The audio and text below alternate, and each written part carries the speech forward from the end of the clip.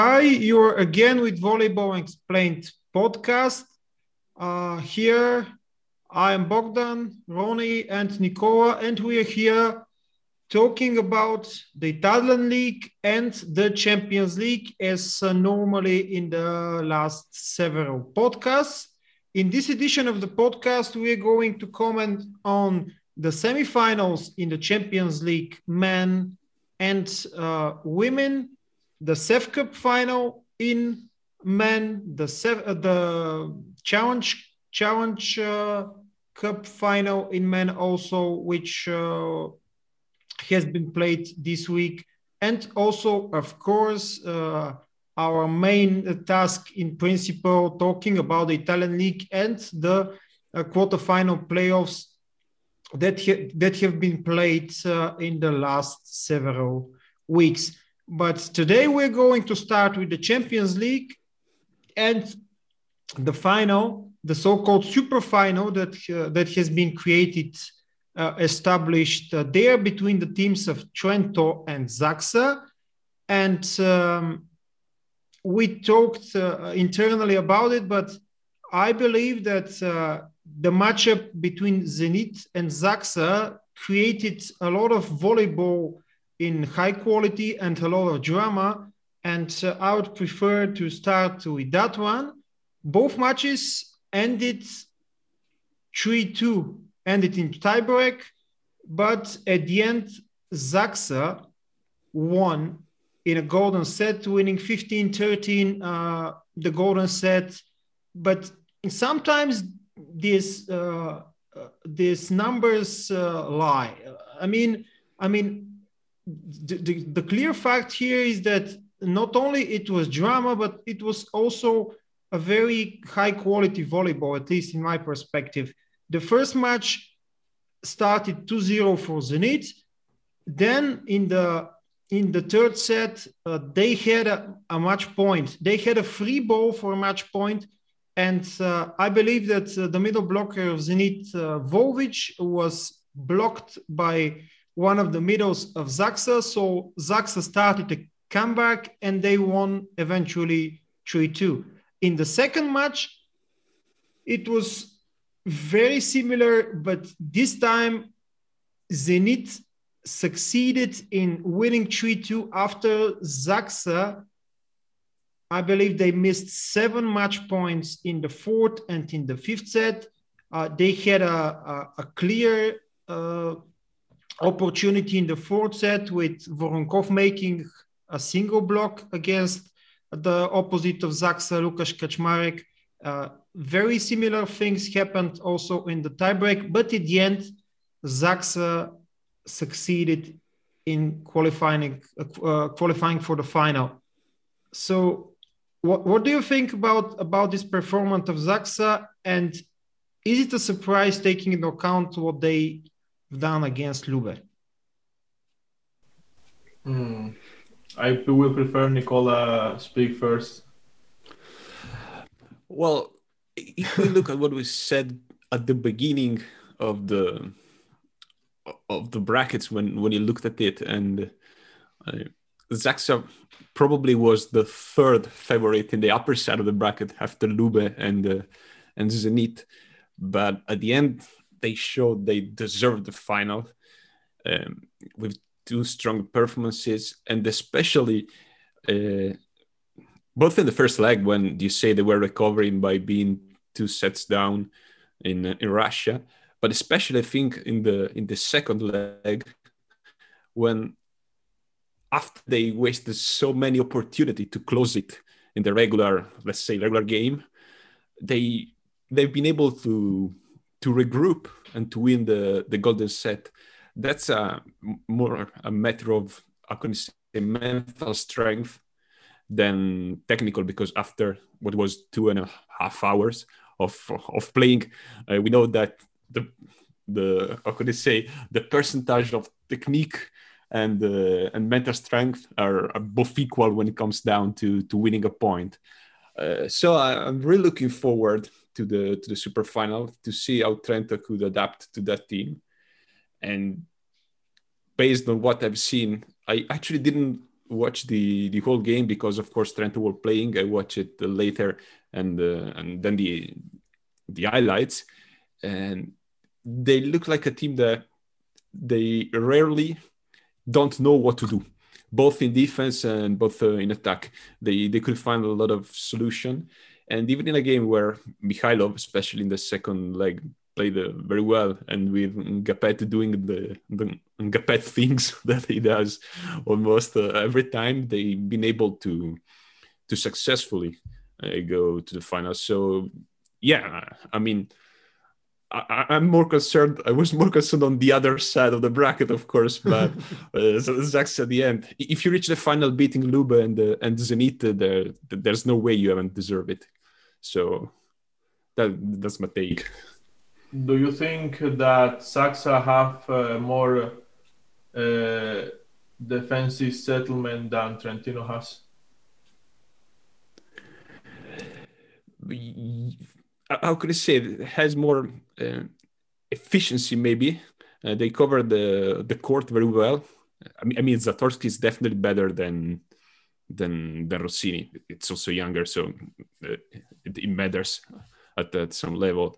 But a game is a game. Everything could happen in one game. If it would be a two-legged game, like the semifinals or the final in the Chev Cup or Challenge Cup, it would be different.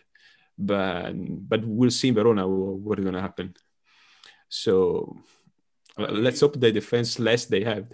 Actually, I really think that this is the best Polish club assembled from the two ones that in the past reached the final.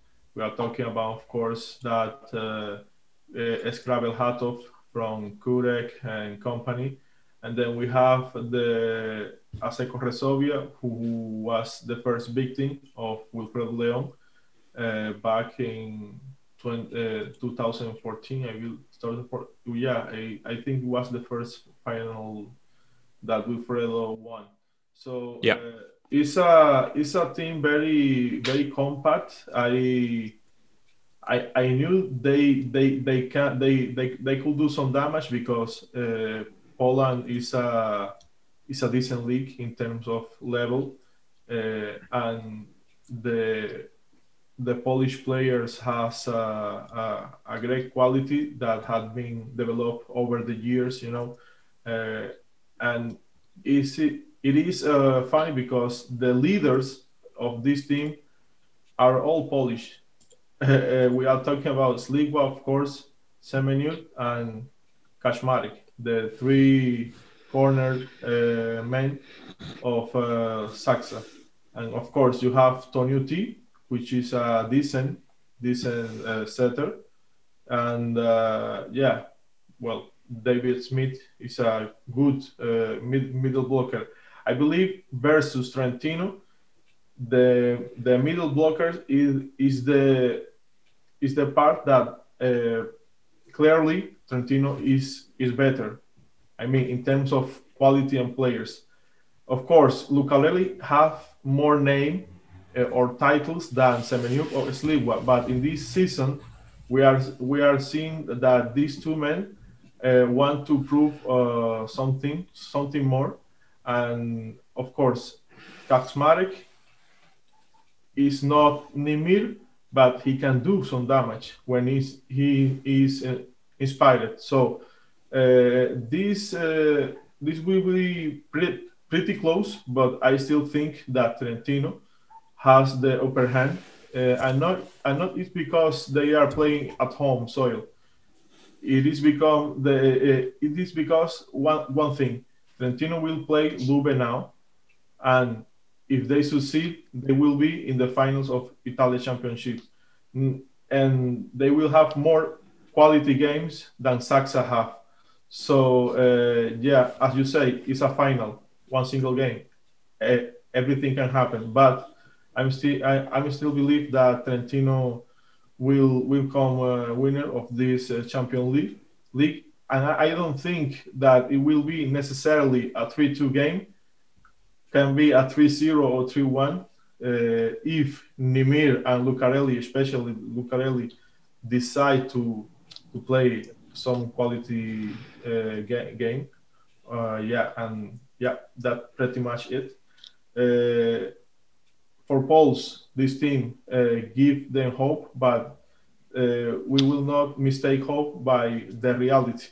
Trentino is designed to win at least one title this season, and we hope that for the love we have for the Italian Serie A comes victory 1st of May.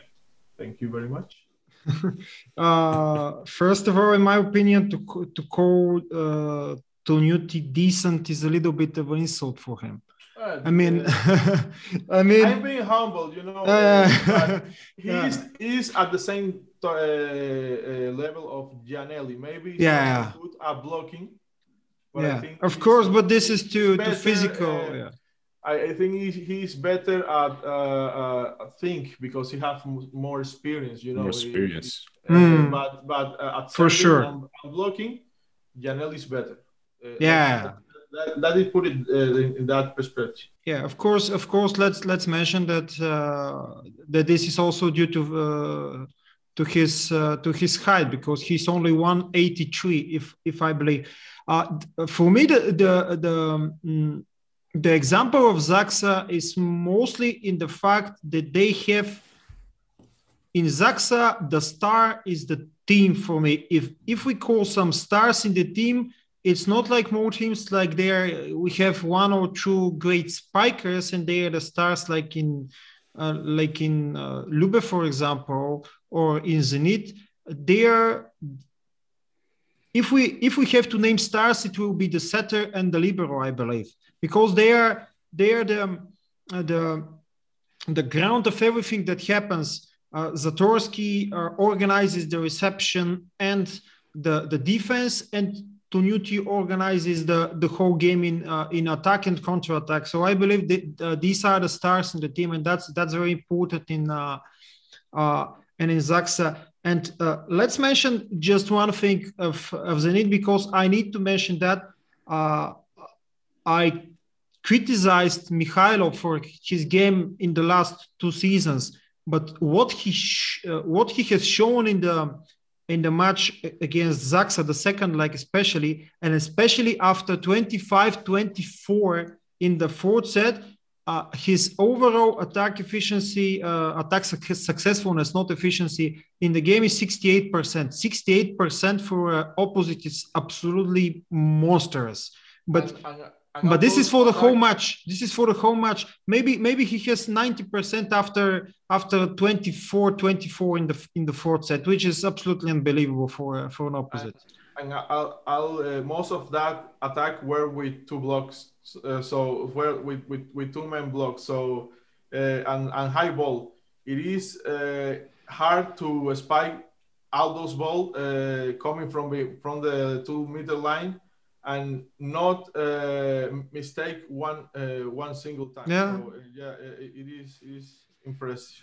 I believe that from 25-24 for Zaksa, three consecutive match points, 3 consecutive balls to Mikhailov, and he converted them all. So enough for Zaksa. It seems that they are absolutely on fire in this in this season. And after the match on Wednesday, I believe that Vitor Heinen won't have any problems for deciding his outside hitters for Tokyo, of course, without to mention, I hope not that there will be injuries or something like this. So I believe that Slivka and Semenyuk should be in the team, at least taking into account their form now. Okay, let's go to Trento, and I give the floor to Nicola, because that's how things work here. Okay, well, as we know, the Italian derby and the derby with Trento reaching the final. I didn't expect those two kind of games at the beginning. Especially the first leg was a total surprise to me. I didn't expect Trento to win it 3-0 in 1 hour and a quarter. In that game, collectively, Trento played a good game, and they show what is their strength in that last part of the season, in my opinion, their greatest strength. And we may say that in game one, except for Productioning, who has been lethal all game long, none of the other players of Trento has been consistent for 3 sets. But every set had a different players who Giannelli could rely on. Lucarelli and Micheletto in the first, Podrascini, as we said, and Lisinats in the second, and of course Dimir in the third. On the other half of the court, the only reliable weapon for Travista was Terhorst, because Leon and Ploniski underperformed. And that was the greatest problem for Heinen, because on paper, their backup is Terhorst itself, which is already on the court playing as an opposite, because despite having 4 opposite rosters, Heinen decided to play Terhorst, as we know. So when the 2 outside spikers from Perugia play at such a low level, it's a huge problem for the team, and it would be a huge problem for any other team to play with just one weapon, especially if that weapon is not Leon, as it happened for most of the season for Perugia, but is Terhorst, who's actually played, I think, a good semifinal, both in the first and the second leg. Sorry, I keep on hitting my microphone. And that's it. The first leg was surprising, but more surprising for Perugia than for Trento, even if we remember that the same thing happened in the quarterfinal against Modena. The problem for Perugia is that Trento is not Modena, and the second leg, it has been shown. I mean, the first 2 sets of the second leg look exactly like the Coppa Italia. I mean, it was like watching the Coppa Italia semi-final. So Perugia dominated them from beginning to end, and Trento could do nothing. Perugia had great serve, excellent reception, total control of the game. But then in the third set, Trento somehow was able to recover instead of drowning in the water like they did in the end of January. And from there, were actually 18-15 down in the third set. Then Abdelaziz found a point that, to me, completely changed the game, because it attacked from behind the 3-meter line without jumping, with Solé telling his teammates not to block. So they organized a total defense without blocking. Still, Abdelaziz was able to score. And to me, that changed the momentum. Trento won the set, and that killed Perugia's mood and boosted Trento's one. In the fourth set, the one that decided the two-leg semifinal, because Trento just needed to win 2 sets to get the ticket to the final, Perugia completely melted. 14 mistakes. Out of the 25 points of Trento in the fourth set, 14 were mistakes by Perugia, and some of them were very silly for such high-class players like the one in Perugia. And maybe for the first time this season, definitely for the first time this season, Leon wasn't a factor for Perugia in none of the 2 games.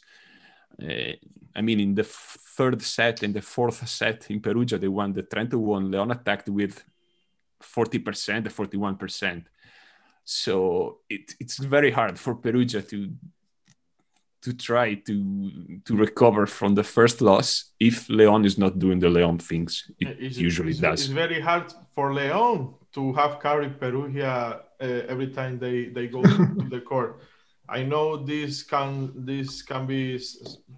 sound rude, but it is the truth. If Leon have to perform it and score 25 plus points per game every single time that Perugia play, they are doomed. And we are talking this since the beginning of the season. You, Nicola, you, Bogdan, me. We are talking about that this Perugia team only has one star or one key player. If Leon now got coronavirus, what will happen with Perugia? 3-1, 3-0? No, I mean, not with Monza, of course, but Probably with Monza too, because Monza beat them in one of the matches in the regular season. So it's in both matches actually. Both matches. 3-0 for Monza. Yeah, 3-0 and 3-0. Yeah, and I would like, firstly, we had a podcast before with the title "One Leon is Not Enough," and the second thing I just want to mention in terms of numbers, because Leon had 7 points scored in the first match. This is something the listeners or the spectators need to write down, because this is not going to happen again. It's 7 points in a match for Leon. This is unbelievable. He didn't score an ace. All 7 points were from attack, and I believe that with the efficiency of something like maybe 15% and successfulness around 40%. So this was not Leon, but when also Plotnitsky is not delivering, it's very hard thing to do. By the way, it's interesting. I understood the end result from the second leg because nobody cared for the tiebreak. I understood what the end result was today. So this is explanatory. They even sent Sosa to the court to do bad receptions. As always, damn, that dude, come on. You have the opportunity to play at least one tie break, and then you receive float serves like that. Come on, man. Come on. As Nicola said, after the third set, I believe, Perugia lost all the momentum that they had, and this end into the elimination of the Champions League. I believe that if they could play a little better the first game, but it happened the same thing that happened with Modena. They played a terrible bad first game, and this time Achilles didn't show up. You can't do the same twice, man. Especially with this Trentino team, which has so many stars, and not with Modena, because we all know the situation Modena is this particular year. So Abdel, Lucarelli. One thing is for sure, Leon, if you see the numbers, play better than Lucarelli and Nimir, but the two of in attack percentage, I mean, two sets. If you take away the first and the second set into second leg, overall Leon had a percentage counting the 3 sets in Trento and the third and the fourth in Perugia of 39 overall. No, but we will not take into consideration the first game, because what an absolute massacre, even Leon, okay, you were talking about the second leg. In the second leg, Leon was definitely playing better. Leon was playing better, and many Brazilians are commenting, no, Lucarelli. How you can say that Leon is the best player in the world if he's not even the best, even best than Lucarelli? Come on, man. Lucarelli has a team. Leon doesn't have a team. So I don't see Lucarelli this season. I didn't see this season carry the team a single game. Maybe you, Nicola, because you follow more the game. I believe maybe in the quarterfinal now, because we are talking about Berlin, but he carried the game maybe 1, maybe 2 times. All the hard work is for Nimir most part of the time. I mean, do you think that Lucarelli in this year particularly, when he lost his father and such, could have been carry Perugia like Leon do alone? For me, I don't think so. So I don't know, you guys, what is the perspective of this topic? No other player on planet Earth probably could have done what Leon has done for Perugia for 3.5 months.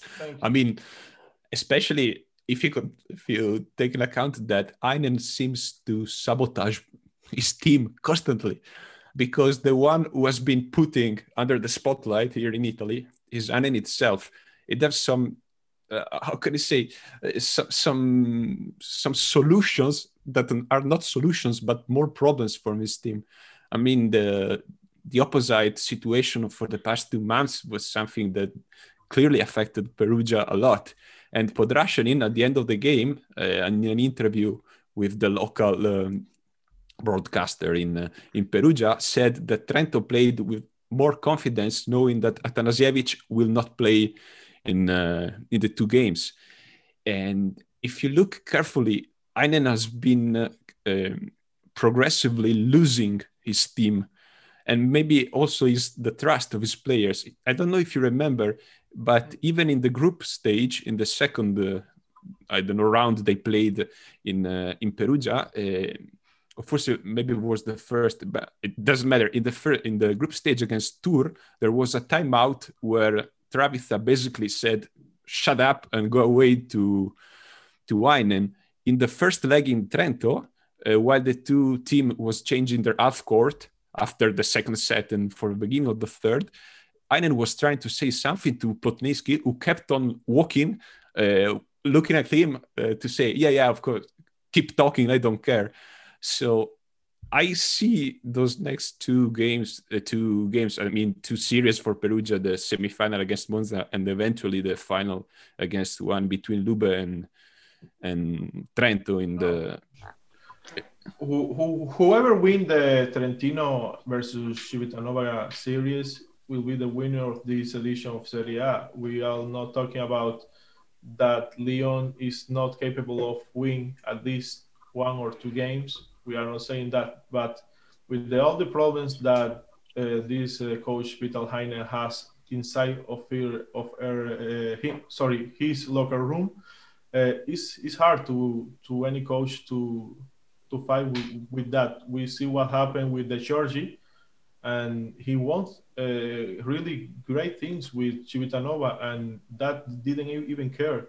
You don't have the relationship with the big bosses of your team. We are talking about, I don't know, Juan Torena, Leal, or the Checo, maybe, and it's over for you.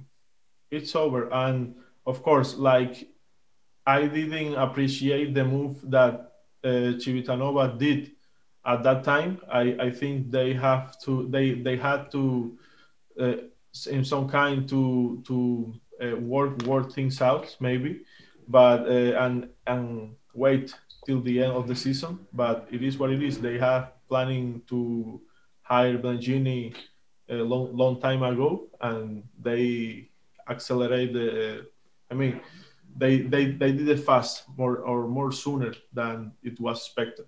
And about this Perugia team, if the only thing that they can bring next season is Matthew Anderson or a new coach, it will be the same. Because the problem with this team is the setter, for me the setter, and the second oxide hitter. You have testing how much opposite this season? Like 3. Atanasievich doesn't play, is injured. Musei and Terhorst, you have Sharon on bench. So come on, four opposites, and none of them really works. I don't think so. I think it's more with the fact that the setter Travica is not a suitable one for this team, and I talked that once, and I'll talk it again. So yeah, sorry. Yeah, this opposite problem for me is, it's like I'm going to impress, to imitate, because today started the F1 season started today. So like Fernando Alonso used to say, it's ridiculous. It's absolutely ridiculous because you have probably one of the best opposites. Okay, he's injured, he's not in shape, but you have Vernon Evans. I mean, Vernon Evans is not Atanasievich, but is still a okay opposite. Okay, sometimes it doesn't work, and you can try with Ter Horst, but he's not playing it. Okay, Ter Horst, you chose Ter Horst. Okay, let's be Ter Horst. Even if you have already two after the recovery of Atanasievich. Okay, you choose Ter Horst, but you are not satisfied even with that. You took Musai, and you have three opposites and a fourth playing.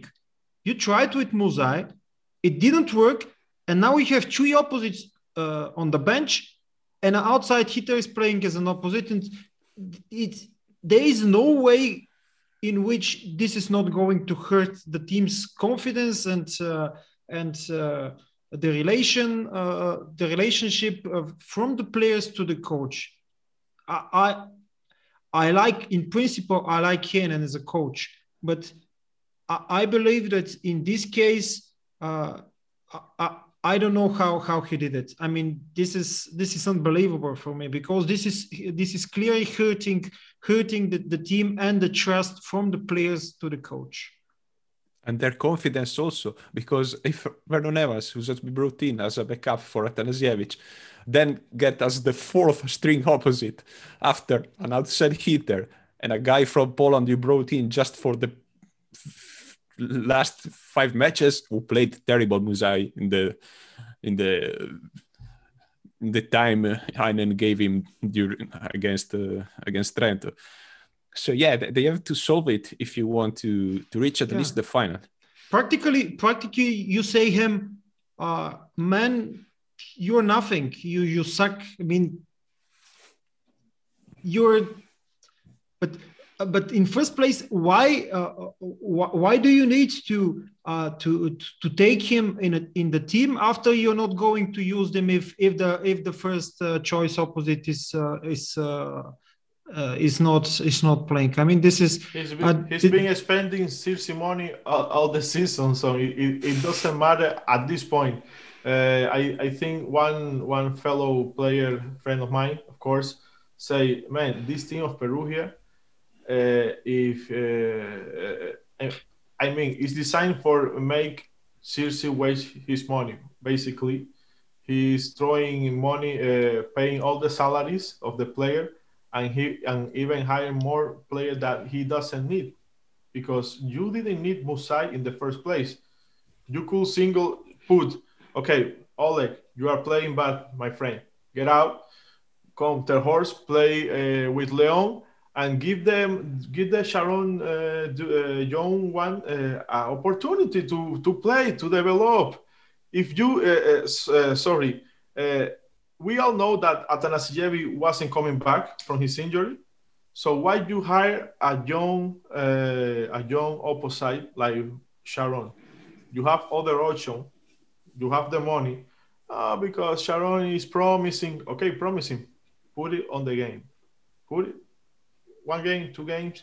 He was decent in the first part of the season. Then I don't know what happened. He got injured. Okay, you don't play no more. So come on, man. You are cut the progression of a young player like that without reason. So okay, let's continue with firstly the CEF Cup final, the Russian derby, Dynamo Moscow and Zenit St. Petersburg, with Dynamo Moscow winning in both matches, winning the cup as well, with Tsvetan Sokolov leading the team, with Yaroslav Podlesnik and the surprise for me, Semishev. And we should also mention here that the star opposite of Zenit St. Petersburg, Poletaev, didn't play due to knee injury. So it was much tougher for the team of Zenit, and especially in the second match playing in Petersburg. Sokolov didn't perform in the best possible way, but he was substituted in his attack efficiency from Podlesnik and especially Semishev. Yeah, I believe that this is pretty much a deserved cup for Dynamo, and they are also the leaders from the regular season in Russia as well. So it's not a surprise that they're performing that good. Have you watched any of them of the matches? I saw the second one in Zenit. I don't know how is the coronavirus law in Russia, but they don't care about it. So we all know that some countries has his own vaccine. They don't buy the usual ones. So, but still, I don't know if, well, I think Nicola saw what happened yesterday a little bit. For the first time in almost 2 years, I saw a full pack crowd hall. So, it was a decent party, with the Russian way. I didn't like the young lady at the end singing that funeral song, but it is what it is, how Russian wastes his money. So about talking about the game, yeah, I mean, Sokolov, it was impressive, but he converts the important balls, as you know, in the end of the sets. He was all the game followed by the blocking system of Zenit St. Petersburg, especially Dmitry Yakovlev, a good, decent middle blocker from Russia. We all know it from the BNLs and stuff. And Ivan Yakovlev. Yakovlev. Sorry, Dmitry Yakovlev is I believe, is the son of Roman yes, Yakovlev. the son of Roman Yakovlev. He played one season even in Bulgaria. Okay, but what really impressed me is that Anton Semishev, which is an outside hitter from of 2 meters 1, I believe, was impressive yesterday, and he only has 23 years, I believe. He's 98 born. He was making side outs like crazy. I mean, 71% in 74%. No fear. Come on and get it. He only have 4 errors. 4 errors. Nobody could block this dude yesterday. And of course, the other outside hitter, he did his thing, but not so impressive as Semishev. And you have the next setter of the Russian national team for me, Pavel Pankov, doing great damage, especially in the fourth set with 3 consecutive aces and the one that closed the game, MVP, of course. And on the other hand, I knew that something wasn't wrong when I didn't see Poletaev. This is really bad news for this Zenit Kazan that was built for winning the league, but I don't think that will happen this season. Camejo is old, and he wasn't gonna create the turnaround, and he did what he could, but everyone knows that the chances of this team was to give the ball to Kliuka and create an opportunity. Unfortunately, this didn't happen. So we have Dynamo Moscow after many years with a title. They already won the Russian Cup, I believe. Yeah. Again,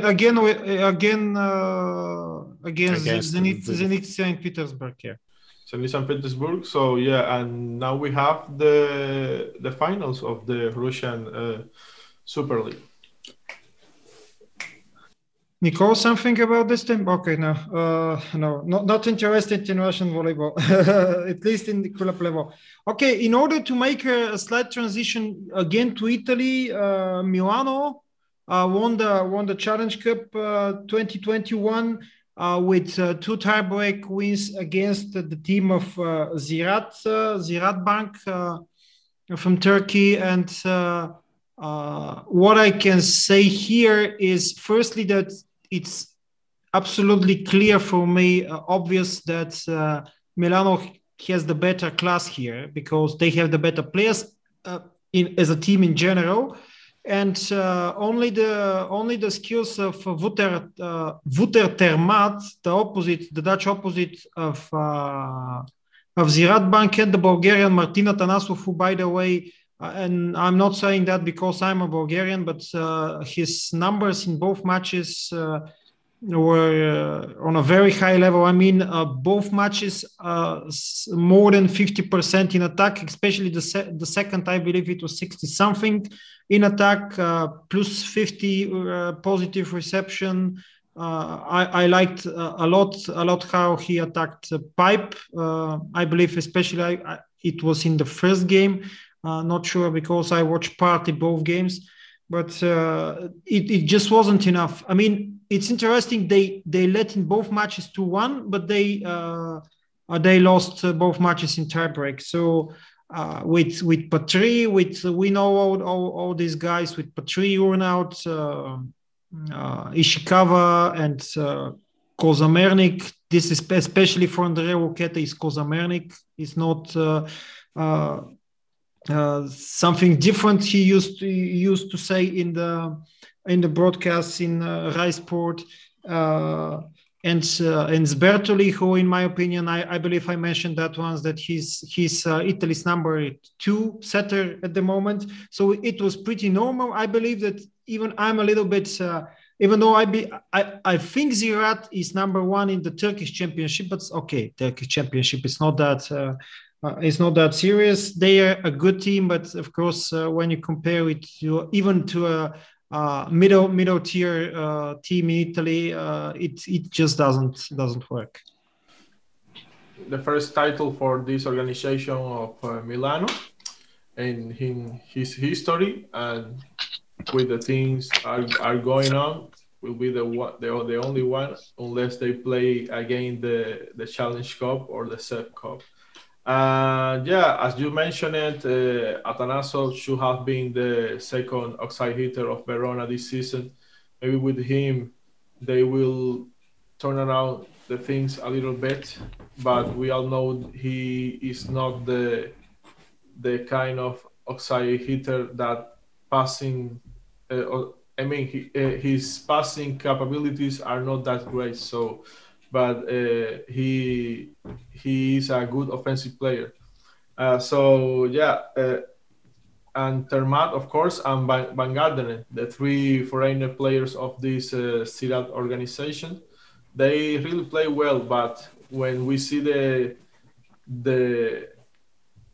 contribution of the Turkey players, I mean, they are not the best Turkey players even in Turkey. So I will have to give the credit in that perspective to the Fenerbahce team, which play a Champions League. But again, this is all points of view.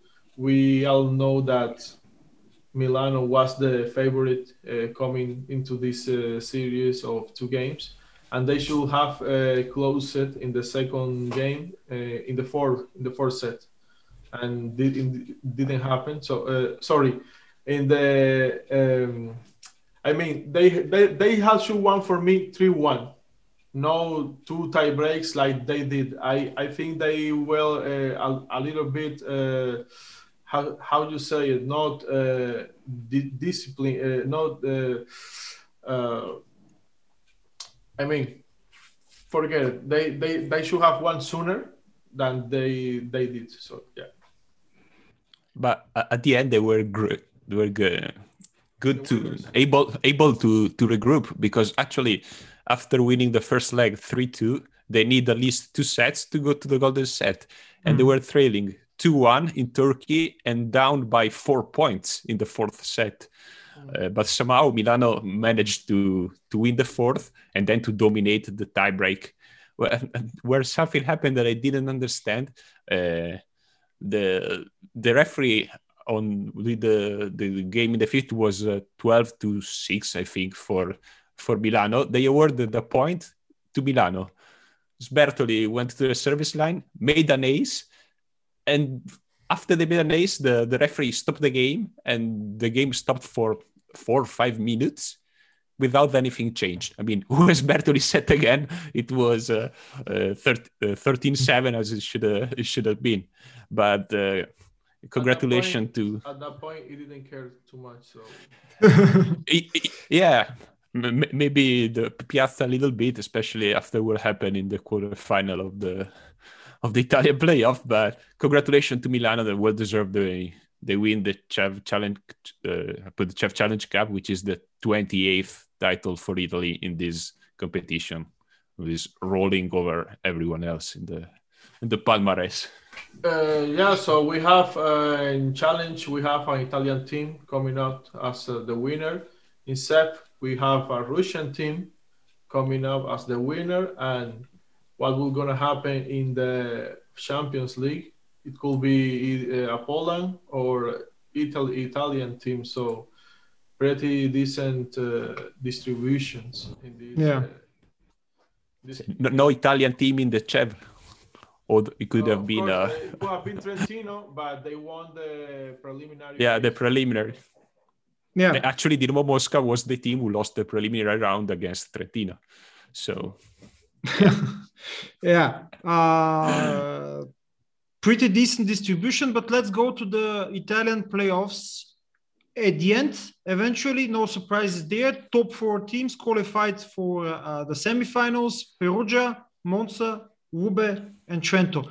But how did that happen? Because in the Perugia case, we had the first match against Milano. They lost 2-3 in a tiebreak. They led 2-0, but they lost in a tiebreak.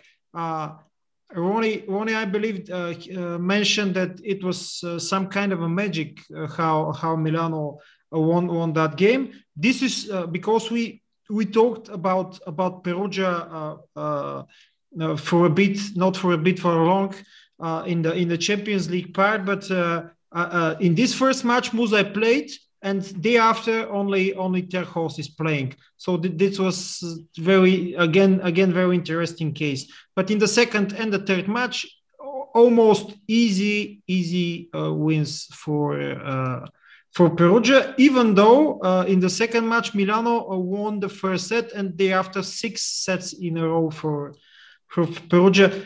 Do you believe that we need to comment a lot on that, because we know that Milano played decently, but still Perugia, even with all these problems, with the opposite problem with Leon not performing always on the Leon level.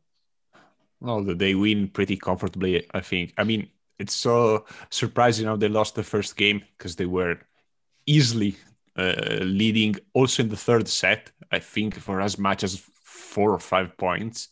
And then they had one of those blackouts that lately, unfortunately for Perugia, are happening. But then in Milano, despite, there have been a lot of discussion for a point awarded to Perugia in the third set when Milano was leading the 2 or 3 points for a fault not sanctioned on Travita. When then Piazza has been sent off from the game, and Perugia won, but it was just 1 point over 20-25. I don't think it changed a lot, but it spread some controversy here in Italy. Other than that, Perugia don't have too much problem winning it. Even in the third game, they're leading from the start to the end. So that's it, basically. Okay, maybe we talked enough about Perugia and Milano for now, so we're going to talk about them again in the next episodes. Monza Vibo.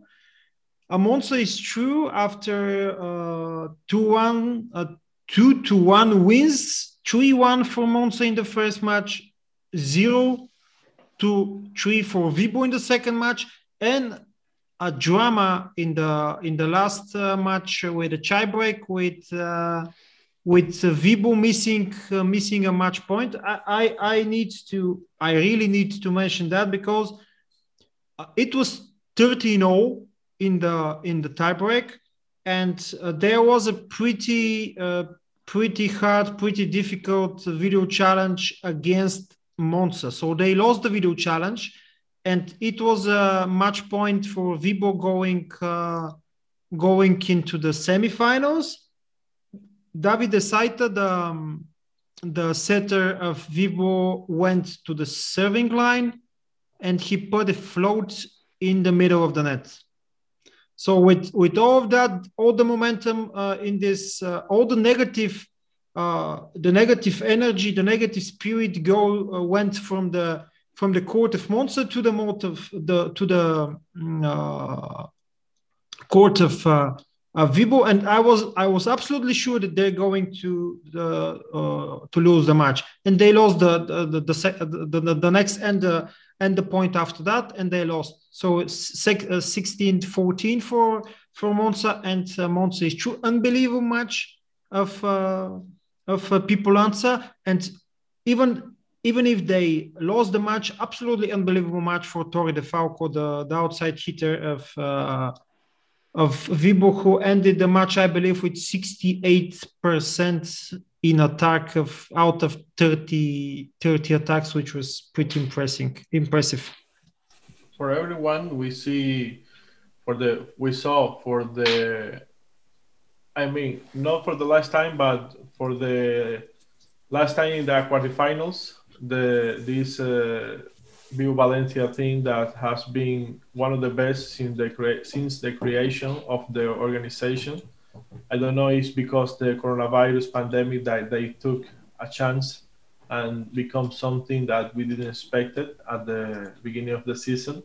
But yes, unfortunately, things don't last forever. So for the next season, this team will essentially, all the key players will be in other teams like the Falco in Poland and Abubakar Drameneto in France. So yeah, but in addition, they will hire some Olympic champions for the squad. So it will be interesting, as always, counting with the Brazilian talents. So yes, unfortunately they had it. They lose it, like Milano had it in the second game versus Perugia, but it is what it is. You don't take advantage of those small opportunities, you lose. This is volleyball. You can't be one time winning by 2 points, and then like in the Dynamo Zenit, you can receive a turnaround. So yeah, it is what it is. Okay, Lube Modena, Luciano De Cecco and Joan Di Leao diagnosed with COVID, and Modena still succeeded in winning only one set. How do you comment that one? 3-0, 3-1, and Lube is true. No care, no problem. I need to start doing some diligence, to construct or make a stone statue of Simon in Civitanova or in the national team hall in Havana, because I mean he played like an opposite or outside hitter in the series. Then you have Juan Torrena playing really well, and of course Camille doing his thing. And come on, we have to give credit to Kovar. He did some Kovar things. He defend, he receive, he makes some blocking points. I'm here, guys. Hire me next season. So and it was a disappointing series for sure for Modena, who has been struggle all the year with inconsistency. one time Vettori comes and play a super game, like it was One time. one time. Yeah, of course. We need to mention that. I mean, we need to mention that Vettori played once for the whole season, once. It comes and goes, and this is have been the problem with Vettori career, that it comes and goes. And of course, I expected more from the this guy. I don't know his Lavia. But Lavia. okay, he's a young player. He's not a super talent, and he will be good when he comes to his age. I mean, maybe 3-4 years, maybe he can be someone important to Italian national team or in Italian volleyball. But for now, it is what it is. Bad performing for Patrick was a silent player during the series. He didn't really show up so much, and this team will be disbanded, of course, and next season we hopefully see a more competitive team than this right now, with the addition of Bruno Engapet and Joan Di Leal. But I think it will be not enough if the other teams like Piacenza, who is coming back to be a strong force in Italy, Lube or Trentino, or even Perugia, higher with more with more strength. But for now, goodbye Modena. I hope you win the fifth place playoff. They are the favorites, of course, to win it. And with that, you have the chance to play Champions League in the next season. If you don't play Champions League next season, I don't think Katia Pedrini will spend a single penny playing CEF Cup, because we saw in the past how Italian teams skip this competition because it is not relevant for them. So, yeah. Okay, lastly, Trento Piacenza and again Tonicore. With Trento qualified 3-2, 3-1, both matches, both wins, and I would say some of the players of Piacenza underperforming. And I read today that Russell was actually injured in the first set of the second game. Who? Grosser. Russell. Yeah, exactly. Yeah, as you mentioned, Trento secured a spot in the semifinals, closing the series in 2 games. They won game 1 3-2, and it wasn't as close as the result might suggest, because Trento easily won the first set, lost the second by a break point, and in the third, they blew a 19-15 lead and lost it 22-25. Great credit to Antonov's serve in that set, who piled up, I think, 6 break points for Piacenza in a row. Then Trento regrouped, won the 4th set without problems, and in the tie break, it was a contention until the 5-4. Then led by Podrasharin and Lucarelli, Trento won it 15-8. So the sets that Piacenza won was disputed ones. The set that Trento won it clearly without a lot of problems, actually.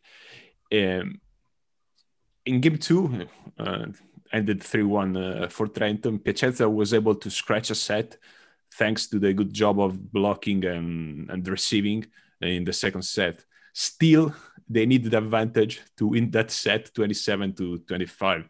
Also, as you mentioned, Russell didn't play the game. It basically stayed on the ground for the first 6-7 points, and then it was subbed off, and Antonov was eventually subbed in. Trento kept a pretty good level in attack and reception for almost the entire game, and as usual, put a lot of pressure from the service line. And Nemir was the MVP with 27 points, But it was a great game by Lisnath too. Maybe its best in the past 5-6 games. Even so, the most impressive player on the court that night was Musavi. I had some, how can I say, I wasn't that convinced of him coming to Italy because of the very low level that the Iranian players has shown in the Superliga from the past years. I'm talking about Maruf, Ghafour, Gaemi, and those players that may have come here and came here. But Musavi scored in game 2 against Trento, 16 points, 2 aces, 2 blocks, 92% attacking in the center. Incredibly, in the 4th set, Baranovic almost didn't feed him. So that was the main problem for Piacenza. As we said, and we've discussed about all season long, they're a collection of great players, but they don't play as a team. Most of them look disconnected. In the first leg, in the tiebreak of the first leg, Trento was up 5-4. Then Piacenza had the ball to make it 5-5. Baranovic set it terribly to Grosser, who hit the antenna, so the point went to Trento. And you could see in the replay, Grosser looking at Baranovic like, come on, man, set it decently, that ball, so I could spike and score points. And that wasn't looking good for Piacenza, even in game 2. Doing it without Russell, would have been very difficult. Do it without him would have been impossible, especially if we take into account that Clevenot didn't perform that well. And Grosser, yeah. Yeah, Grosser did what he could, but at a certain point, it was 3 men blocking against him, basically. So I had very few chances to go through the block. Grosser has 36 years old. He's been playing inconsistent all season long, and due to the fact, of course, that he has been with trouble with some minor injuries all the season. So, and this team was designed by the previous coach of the Piacenza, who was fired in the first legs of the Superliga. So I believe they still have chance to become something great like the Piacenza things in the past. But you need to let Bernardi work, do his pre-season like the gods demands, do it with patience, look out for the best talent possible. We are talking about a team that has a strong sponsor and want to invest in the volleyball despite the financial crisis that is happening right now because of the pandemic. And for me, the next season will be more interesting to watch this team of Piacenza and look out for other team, because they if they succeed in the preseason of hiring key players and such, they can be top 3 easily with the now almost exit of Lucarelli. It's not sure 100%, but if thing goes like we think will happen, Trentino will suffer another. Let's wait and see what happens. For now, Piacenza do his best, and it didn't happen as we mentioned it in the previous podcast.